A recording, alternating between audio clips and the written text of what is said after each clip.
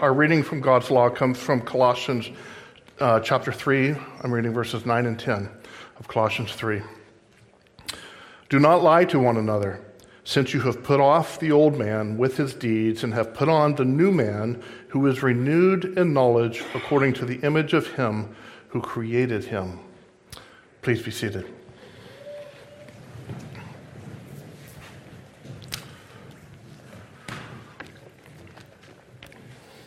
You probably would not expect Christians to have to be told not to lie to other Christians. Yet that's the exhortation that Paul gives in our reading of God's law this morning. He wrote to the Colossians and said, do not lie to one another. And Paul gave a very similar exhortation to the Ephesian Christians as well. He told them to put away lying. Let each of you speak truth with his neighbor, he writes in Ephesians 4:25, for we are members of one another. The fact that Paul needed to tell the Christians in Colossae and Ephesus to stop lying to one another is an indication that this sin does exist within the Christian church. We lie to one another. We don't always speak the truth to one another. And when we do this lying, we're sinning against one another. That's why Paul emphasized to the Ephesians that we are members of one another. We are members of one another. We belong to the body of Christ. There is only one body of Christ, and we all belong to it. And so we're supposed to grow in our unity as we speak truth to one another. Lying is destructive to the body of Christ. It chips away at the bonds of truth and love that are supposed to unite us together and allow us to exist together within that singular body of Jesus Christ. But we don't only sin against each other when we lie, we also sin against God. This is the point Paul is making to the Colossians. He explains that we've been given a new nature, a nature that is renewed in the knowledge according to the image of him who created us. And this is referring to the supernatural work of regeneration that God works in you, has worked in you, when he removed your heart of stone, that heart of stone that could tell lies without blinking or blushing. God removed that heart of stone and he replaced it with a heart of flesh. That is a heart that loves God, a heart that loves God's people, a heart that loves God's truth.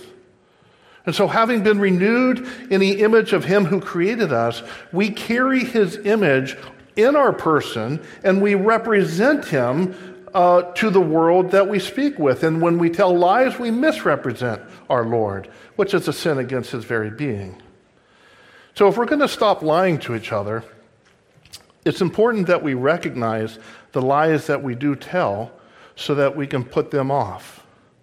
And let me suggest 4 types of lies that Christians are prone to telling within the church community. 4 types of lies that we, you and me, may be prone to tell within our respective churches.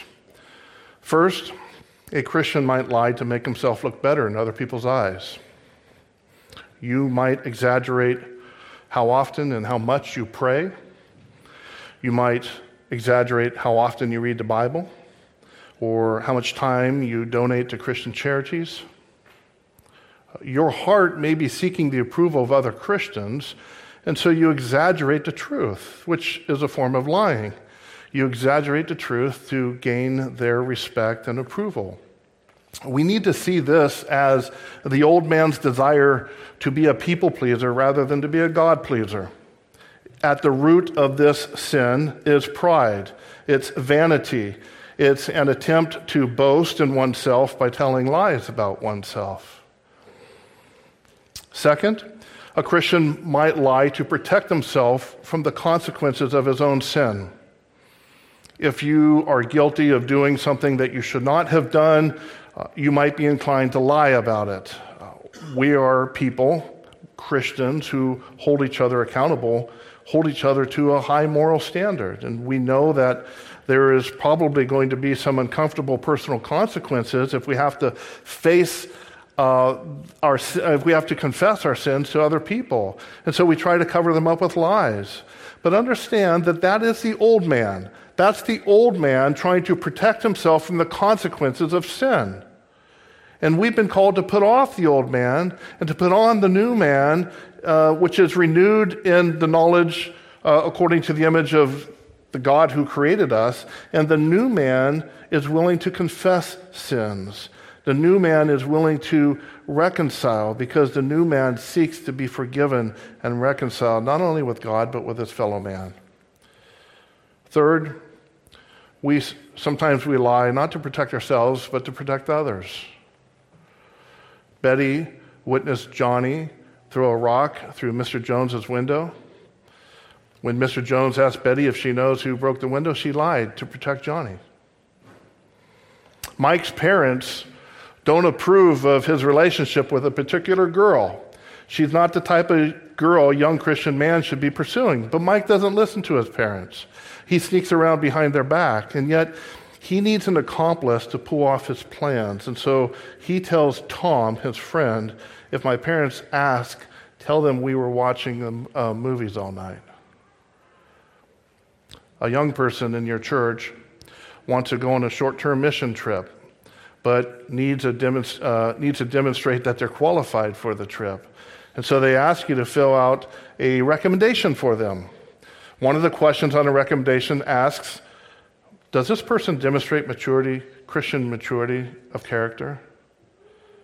And you know that they don't.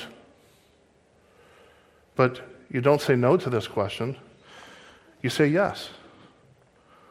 Lying for other people is just another version of being a people pleaser rather than a God pleaser. In this case, the old man is trying to retain the loyalty and friendship of another person by telling lies on that other person's behalf. And fourth, sometimes Christians lie to each other because we said we're going to do something or we're going to attend some event, but then later we decide we really don't want to go. And we know that telling the truth under these circumstances is not going to reflect very well upon us.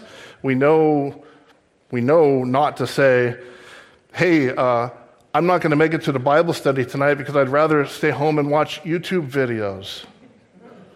Or, hey, I'm not going to be able to make it to meet you for coffee today because I just received an invitation from a different friend who's actually more fun than you are. Or, hey, I'm not going to make it to church this morning because I stayed up late last night with my friends and I am so tired this morning. We know the truth is not going to reflect very well on us, so we tell a lie. And the old man assures us that it's just a little lie. And in fact, it's a good lie because it keeps other people's feelings from being hurt. So we send a text message that says, I really wish I could make it today, but I think I'm coming down with a cold. I better stay home so I don't get other people sick. Do not lie to one another, since you have put off the old man with his deeds and have put on the new man, who is renewed in knowledge according to the image of him who created him.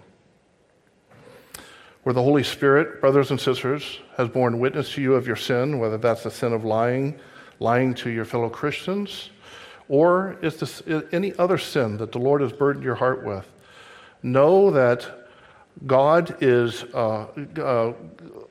merciful, God is compassionate, He is quick and willing to pardon all who come to Him in repentance while trusting in the name of Jesus Christ. And because repentance includes confession, we make a practice of confessing our sins to the Lord. And so bring your sins to the cross of Jesus Christ where you can experience the forgiveness that He provides. And we do that by means of confession. And so let's confess our sins to the Lord